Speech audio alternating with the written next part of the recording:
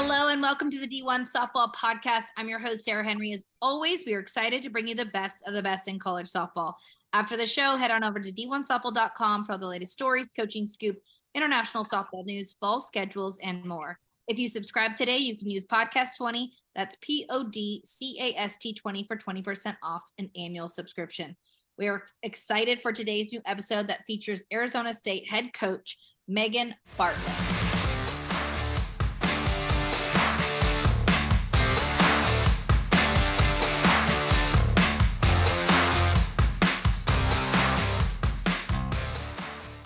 Now let's get started. I'm joined by my co-host of the week, Bree. I haven't seen you in a while. How are you doing? It's been too long.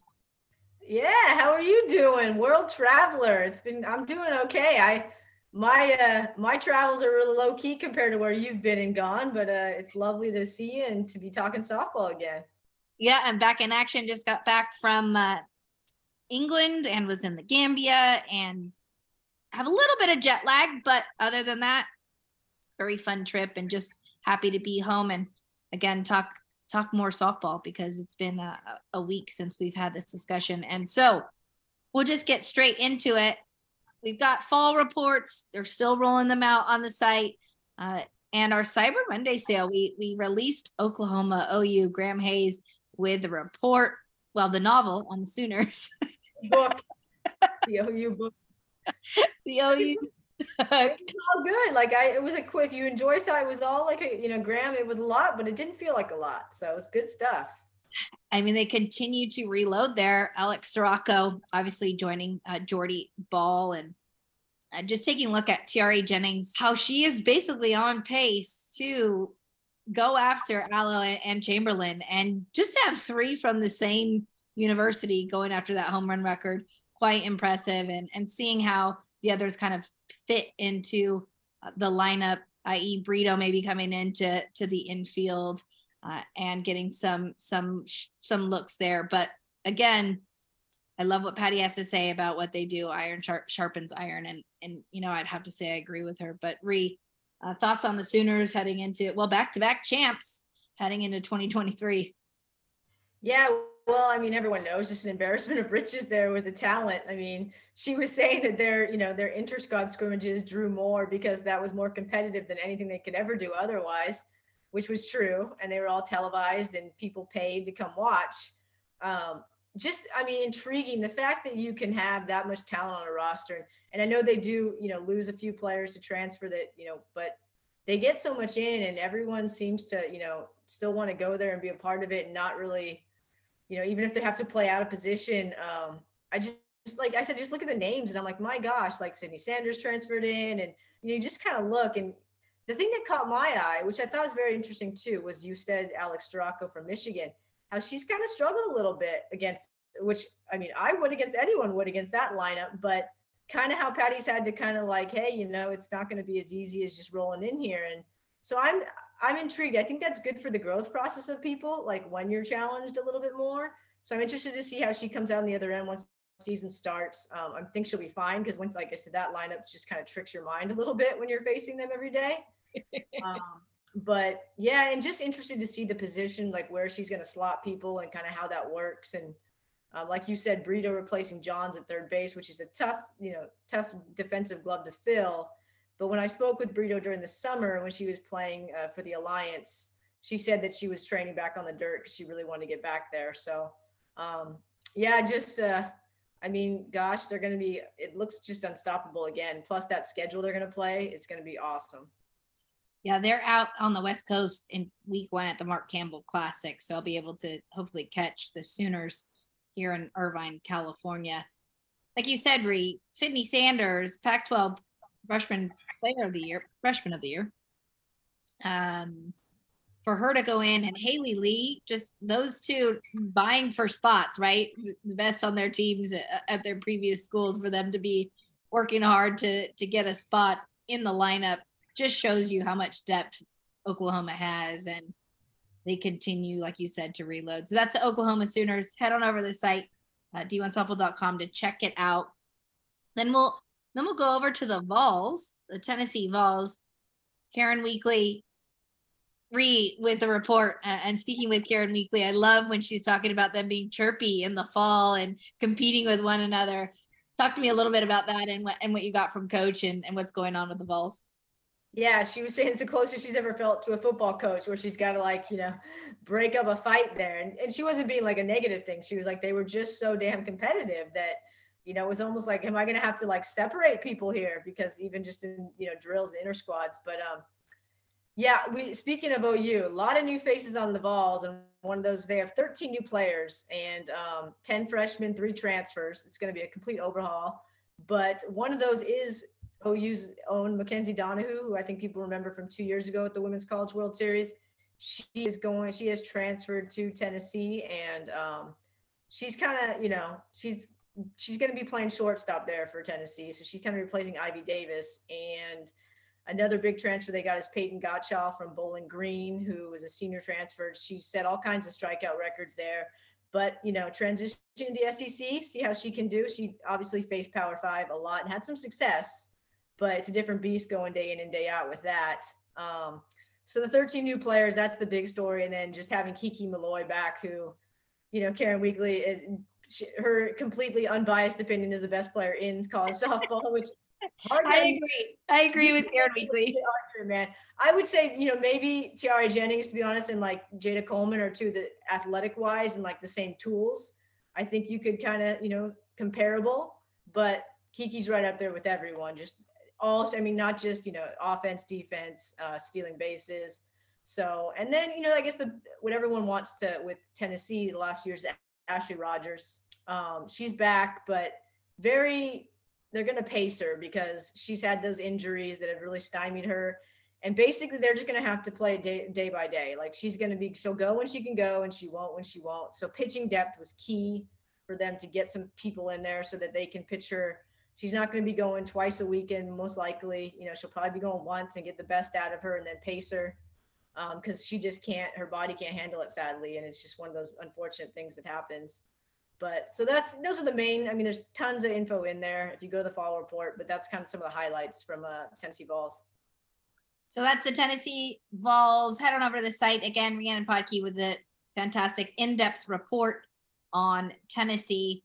Then we'll head over to Louisiana again, talking with Jerry Glasgow, and that schedule that he put together is quite impressive. Now we know that the Raging Cajuns, they fell to Clemson in the postseason, but putting together a pretty tough schedule and hoping to potentially host, as you said in the report, in speaking about UCF last year, which we saw them get that regional bid. But what do you got on the Raging Cajuns?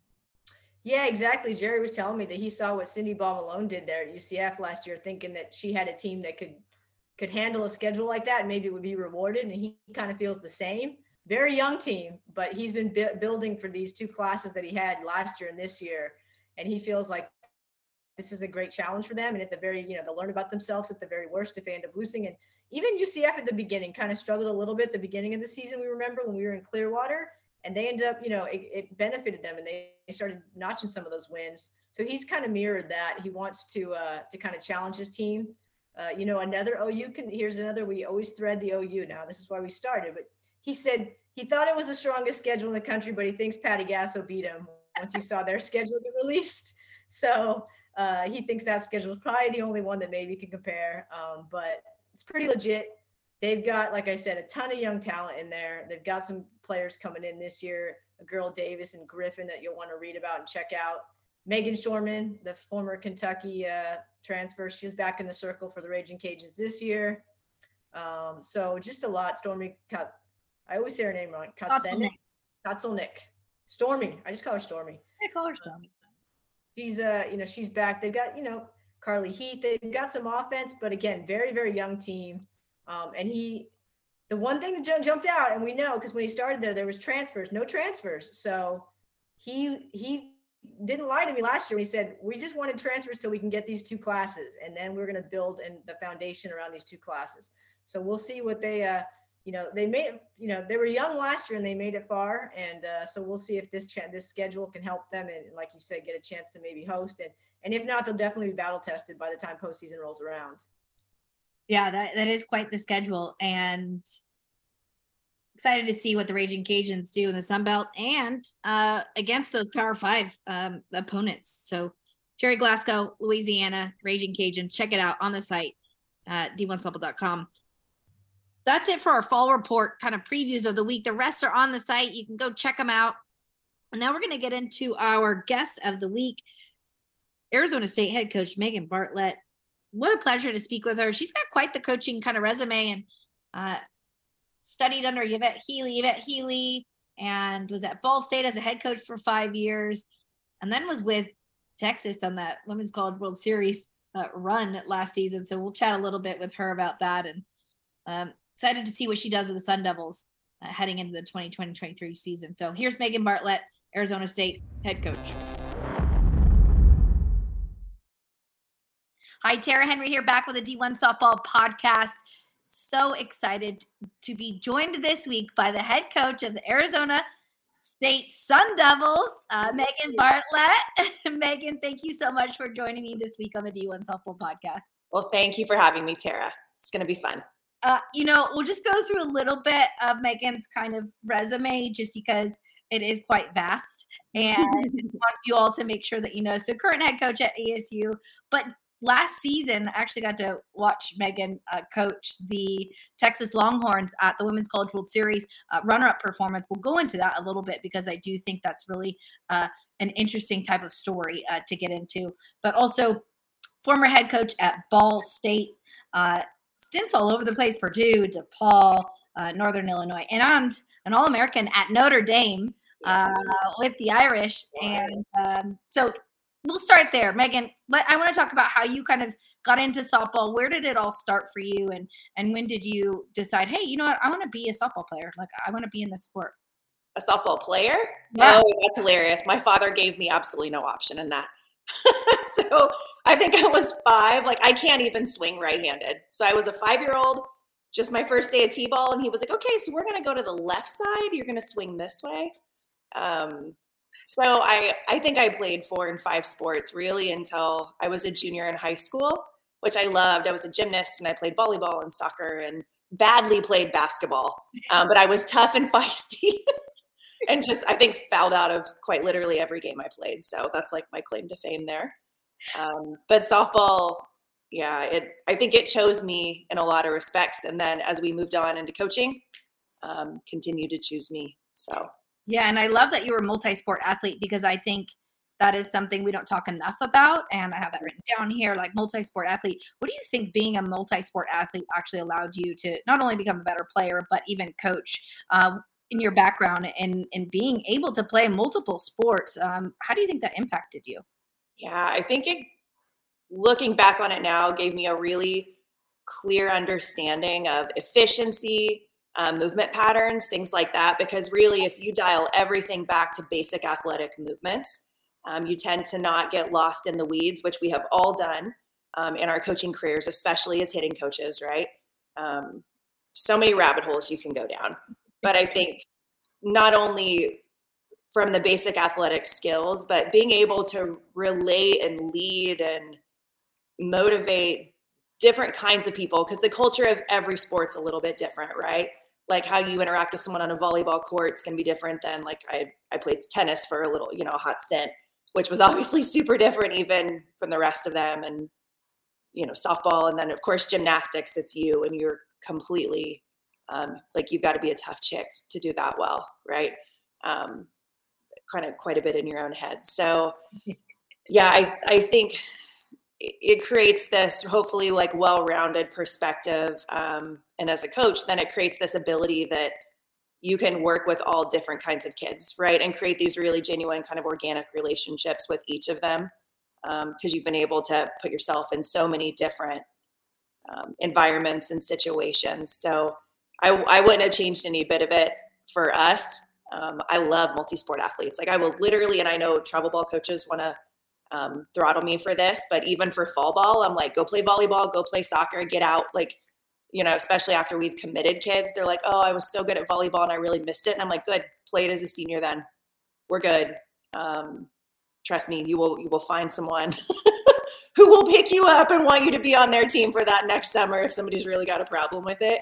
But I just think we are, of course, and then from injury prevention, goodness, we're just dealing with, these kids are just pounding on the same muscles, ligaments, tendons over and over. I mean, gosh, they play more than I could have dreamed of. Like, I got the mental and physical break when I switched sports seasons, and these kids just don't get to do that, and their bodies are sadly just, breaking down by the time we get them in college. So, but yeah, huge fan of multi-sport athletes. So they should all come to Arizona State. I love that. I actually played tennis in high school, and that was the biggest break for me was being able to go into that season and not have to worry about softball, but allowed me to kind of have that mental break. So I think enjoy something with no pressure. Yeah. And I think I just wish people would push more for that, because I do think it's kind of gone away of that, like you said. And we know there's travel ball coaches out there that love it and some that don't love it. So hopefully we can get going on that. But I want to kind of talk about kind of your journey through coaching and how that all started. You played it in the MPF as well, so professional softball player. So also experience there. How did your coaching career start, and when did you decide? Because wait, you're also a licensed attorney in the state of Illinois. I am. Yes. We did a lot of degree chasing early on. When I said like the sport kept pulling me back in, like I wholeheartedly mean that. And I love what I do. And like, honestly, I just think there's this, whatever, God has a plan, and kind of this, God laughs at your plans and the journey's going to lead you and the whole thing. So that's exactly what happened. I finished at Notre Dame for the wonderful Deanna Gumpf, who is goodness. And I loved my experience there. Gave it everything I had, was super, super tired. So I've always thought law school was going to be part of the journey.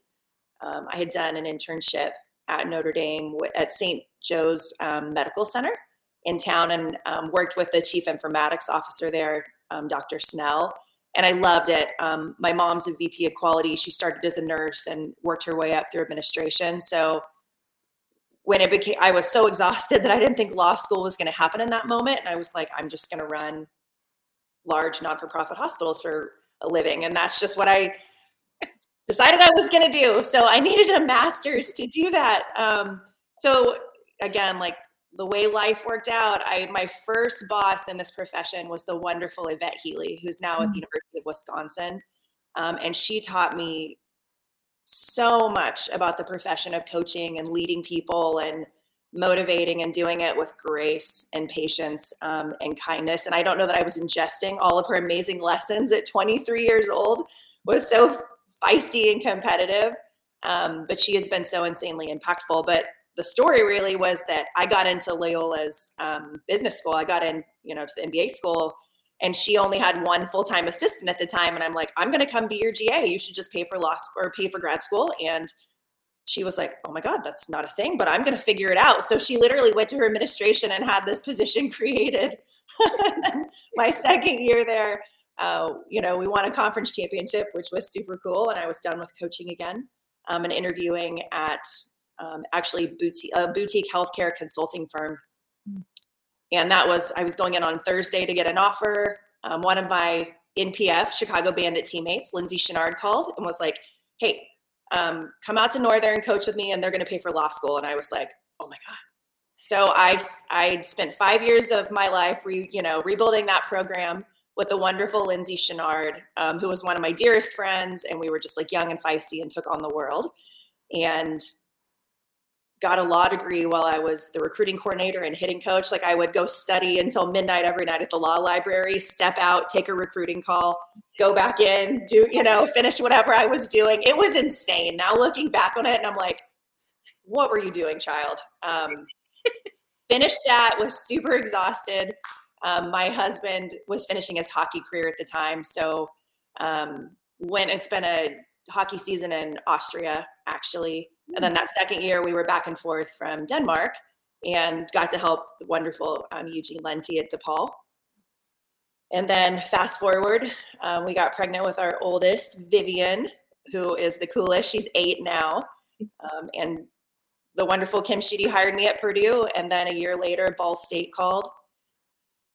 And I loved Ball State. I mean, it was a super special place. I had the most incredible assistants that have shot off right into the Power Five now, and just did an amazing job. The pandemic happened and life changed right at mid-major.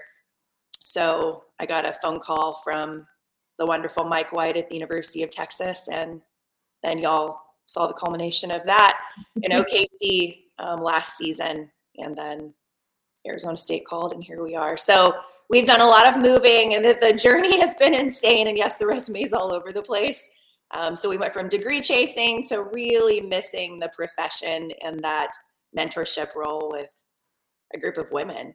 I love that piece. It's my favorite part. I've said this to my kids once, and I feel like they all looked at me like I was crazy, that the relationships, the mentoring, the motivating, that's what I love. That's what I'm good at. Softball just happened to be the vehicle, right? Because softball chose me. It could have been volleyball. It could have been soccer. It could have been a lot of things. I was a pretty good athlete, so I could do some things well. But yeah, that's really, the game kept pulling me back, and then I missed it. So I love that. And we did witness kind of what happened last year. And it's funny, I had Mike White on earlier in the podcast a couple weeks ago, and we talked about that squad. And I saw you all at St. Pete Clearwater in the beginning of the season. That's different. Ugh. Yes, and there was a huge difference in that team, and it was really fun and special to watch the growth of the Texas Longhorns throughout the season, because it was a team that wasn't going to be denied, and you were part of that, and you were in the middle of that. From your perspective, as one of the coaches that were in the dugout at the Women's College World Series, what did that feel like? What was it like to actually be competing for a national championship on the highest stage? I hope he used the word surreal, because that's probably the only one you can use to describe it. It was the way the journey started, that it was, especially at the beginning of that postseason, it was about proving people wrong, and it was like competitive and fiery, and we went out to Seattle on a mission. And like you said, that team was not going to be denied. That's a lot of fiery personalities and big personalities, and just kids that stuck with the program and stuck with us as a coaching staff in some really tough spots. And it wasn't going to be for nothing, right? Like, so driven and so determined. And that's the same vibe, I think, the same team that showed up in Arkansas. But by the time we got to OKC, it was interesting how it flipped. Like, there was a lot, like, they were locked in and serious and confident, but it created a bit of lightness, because at that point, the kids knew it too. Like, we were playing with house money. Didn't even host our own regional, and here we are. So that was the interesting piece, that once we got to OKC, then it was like people are joking around in the dugout and dancing around, and somebody make an error, and it's like, it's fine, Court's going to hit a home run or whatever. It's interesting how the script kind of flipped a little bit. Those kids had accomplished everything they wanted to in their careers as Longhorns, right? You think about that, gosh, Janae Jefferson and Mary Iacopo, Haley Dolcini. I mean, that's why Hales came to the University of Texas. She wanted that shot, and she got it. And so we weren't doing much at that point. Like, that freight train, I got steam and was rolling. We just told them what pitch they were sitting on, and off to the races. So it was a really masterful thing. Coach did a really, I think, amazing job just keeping the calm and keeping the vision, and keeping people motivated, whether or not the kids always understood every bit of it. He just definitely kept his sight set on the prize at the end of the season. And that was, I think, one of the big takeaways. When you play in a conference like that, the Big 12 has just been really, really tough now. I know for a handful of years with, OU and Oklahoma State. And then, of course, Texas started to gain some steam in there. And you're like, how do you explain to a group of kids, like, okay, you're probably not going to win your conference, and you can still be standing in Oklahoma City at the end of the year and not let them get defeated, right? Or kind of lose their focus. To keep a team locked in like that is, it's it's a bit of a tough task. And I think he's found a way to do that extremely well. Yeah. And one of the most interesting things to me about Mike White is that his ability to get to the postseason, to advance to the supers. There's something to say about that, because you can Never look miss a super. Yeah. Never miss a super. It is the most mind-blowing thing. And those aren't always the most talented teams, right? Man, he just figures it out. I know. So we'll fast forward to that. So runner-up of the Women's College World Series, and then this summer, how did this come about? The ASU position, was it a phone call? I kind of want to go through that, because I mean, you walked in very late hired to a very depleted roster as it kind of happened, and now that we've seen it get filled back up, thankfully. But what was that process like for you, and when did you decide that you wanted to be a Sun Devil? I think immediately the job definitely had its appeals. I think first and foremost, I've always wanted to work with Jimmy Kaulitis, and then we were finally part of the same coaching tree, right? Because he was with Coach for a long time at Oregon, and I had actually met Coach K at the ABCA at the baseball convention a handful of years back, pre-pandemic, and I think he had just gotten to UAB, actually, and I was obviously still at Ball State. So we sat down and had this awesome lunch with a good friend of ours, Josh Bloomer, and I was like, oh man, like I want to work with this guy. I feel like I spoke this whole thing into existence, a few years ago, and here we are. But really, that was a big piece of it. A few people had reached out to Arizona State on my behalf and thought it would be a good fit, which I work for the most wonderful people. Ray Anderson, Ken Lanfear, love them. It has been an absolutely happy fit. This athletic department, I really think, gets it right at its most fundamental level. Like, they're here to provide the most amazing experience to these kids, and that's really, I think, the core of what drives them. So that piece has been awesome. But really, if you would have asked me a year ago, really probably anybody who knew me, I thought the trajectory would be, north or east, right into the ACC or the Big Ten.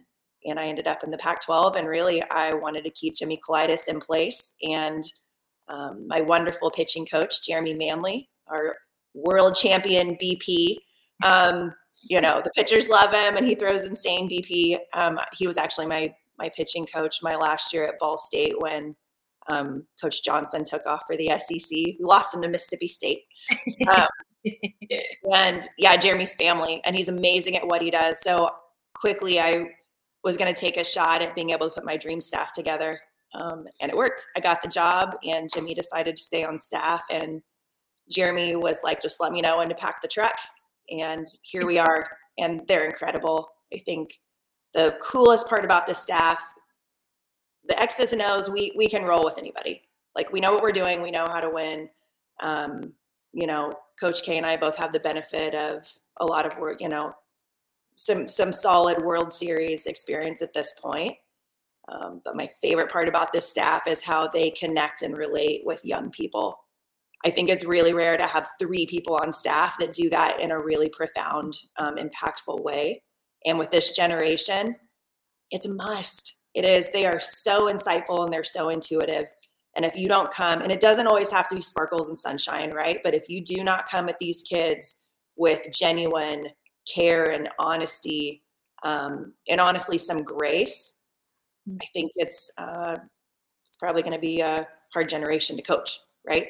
Like, things that worked 10, 15, 20 years ago are just not going to motivate these kids anymore. Yeah. So the story, I got to put my dream staff in place, so I moved 1,000 miles west. But I've decided that sunshine and palm trees year round make me super happy, so I'm not going back. Like, this is it. This is hopefully the 25-year job, and here we are. I was going to say, I go to a lot of games at Farrington, and it's pretty nice out there. And it is one of the most beautiful stadiums. It really is one of the most beautiful stadiums. There's nothing like a sunset there. I always love going there, and it's like a club. It's like a party when there are some big teams in town. So I'm excited to see that. So you're talking about Coach K, you're talking about the coaching staff. Let's go into a little bit about this fall and what you've seen. Because like I said, you lose a Sid Sanders, and that's tough. You are trying to rebuild a roster. She was Pac-12 Freshman of the Year last year, and so we start, and Really good hitter. But yet you remain. Some of the girls remained, including Marissa Scholl as well. Which I always loved that she was a Wildcat and now she's a Sun Devil. But talk to me a little bit about this fall and what you're kind of seeing from the team, just getting to know them really. What's it been like? So for we lost some impressive talent. I mean, it was what it was. And they're on to different journeys now, but man, we kept some really good ones too. Like you've already mentioned Marissa Scholl. She is just she's this wonderful competitor, right? Like she just goes at you on the mound and she is fearless and she doesn't back down. We're like so thrilled. She's a tidy little hitter, right? Like Marissa can just do a lot of things to help the ball club win. And she's such a good leader by example in the clubhouse. Like she gets after it in the weight room and it's always, what can I do? To the point where we're like, okay, I need you to actually do less. Your body's going to last until June. Like she's that kid, which I think is, if any of the ones you get to keep is just a super cool thing. Yanni Acuna is she's insane. She's one of the best hitters I have seen in a long, long time. So powerful. Her adjustability, her hitability is still so good. She was the kid immediately. Like we got on a team Zoom. This is Coach Bartlett. This is the future. This is what we're doing. Immediately picked up the phone. Like, Coach, I'm in. I'm not going anywhere. I'm your right fielder. Like, let's get it. And really, as we're bringing, players on this summer, Yanni's like helping out with official visits and going to dinner, and she is just the most incredible kid. J.R. Rollins can hit with about anybody in the country. I mean, that kid is next level athletic. I don't know that I've coached some really insane athletes, especially Texas. I mean, we had some just raw, incredible players, and she can hang in with about anybody. JR is feisty, great power, great hit ability, does everything from the left side. She can move. I think is going to be super impactful. Like we're excited about the year she's going to have. And then of course, I think Jazz Hill, I mean, she still has half of her career left, right? And she does such a phenomenal job in center field. I think she's going to have a really outstanding year at the plate. We're pretty excited about her too. So really the top of our lineup, I think can roll with about anybody. The middle of the lineup, I think they're going to be able to hang in there. I really do. I'm pretty excited about top to bottom. I think the product, especially with 11 new kids, and we're probably bringing a couple at break. I mean, that's a lot of new and it's a lot to get settled. We were in a similar situation actually last year at Texas, right? Mm-hmm. 6 freshmen, we brought in 3 kids at break. Mm-hmm. And now looking back on Clearwater, right? Like we had a lot of people on the field that weren't on the field at the end of the year. So it was just trying to figure out like, what's the right matchup for the pitchers, who's catching them, lineup. It's just a lot of new. So I think the difference now, thankfully living through that experience and getting to tell the tale is we have those conversations with our kids now, right? Like you're going to get shots and you're going to get opportunities. And it doesn't even matter. Like the first 4 weeks could be the biggest dumpster fire on the planet. I promise you, we will settle into the lineup. We will figure it out. But there's just going to be what it always looks like in practice isn't how people always perform in a game. And the reality is we know what the core is, but it's kind of like the ancillary players and the bubble position players. I don't know, guys. Like we're going to see who's going to show up and perform. And that might create a little bit of chaos early on, but you're just going to have to breathe through it and stick to the process. But that's what I don't think we were quite ready for last season, right? That we were like, no, this is great. Texas is just super talented now. And we're going to roll out there and win. And when things got tough, they got tough quickly with a group of kids that were just honestly quite new to each other, right? Yeah. And the glue came apart. We figured it out. We nailed that thing back together. But that was a product of, again, a lot of trust of the old kids and some hard work. But yeah, moving into this season, I think I think the pitching staff, Graham, we lost 4 pitchers, but I'm pretty excited about what we pulled in. Kylie McGee, from Corona Angels, Tyson. So I have to give him a shout out there. Stuck with us through the coaching change. She was actually committed to the previous staff, and she's a legacy Sun Devil. Older brothers all went to ASU, and Kylie is, I think, going to have a really impressive and impactful career as a Sun Devil, and this is her dream school. And she's been a doll. I think she's going to be really, really good. We got a transfer from Virginia Tech. Mac Osborne is a tidy pitcher. I mean, that drop ball is about as good, right, as I've seen. It's coming in pretty hot. It can get a little wild, but she can go drop, rice, change with the best of them. Nice little curve. So there's just a lot of tricks and a lot of tools in there to beat hitters. Kenzie Brown is a transfer we got from Tulsa.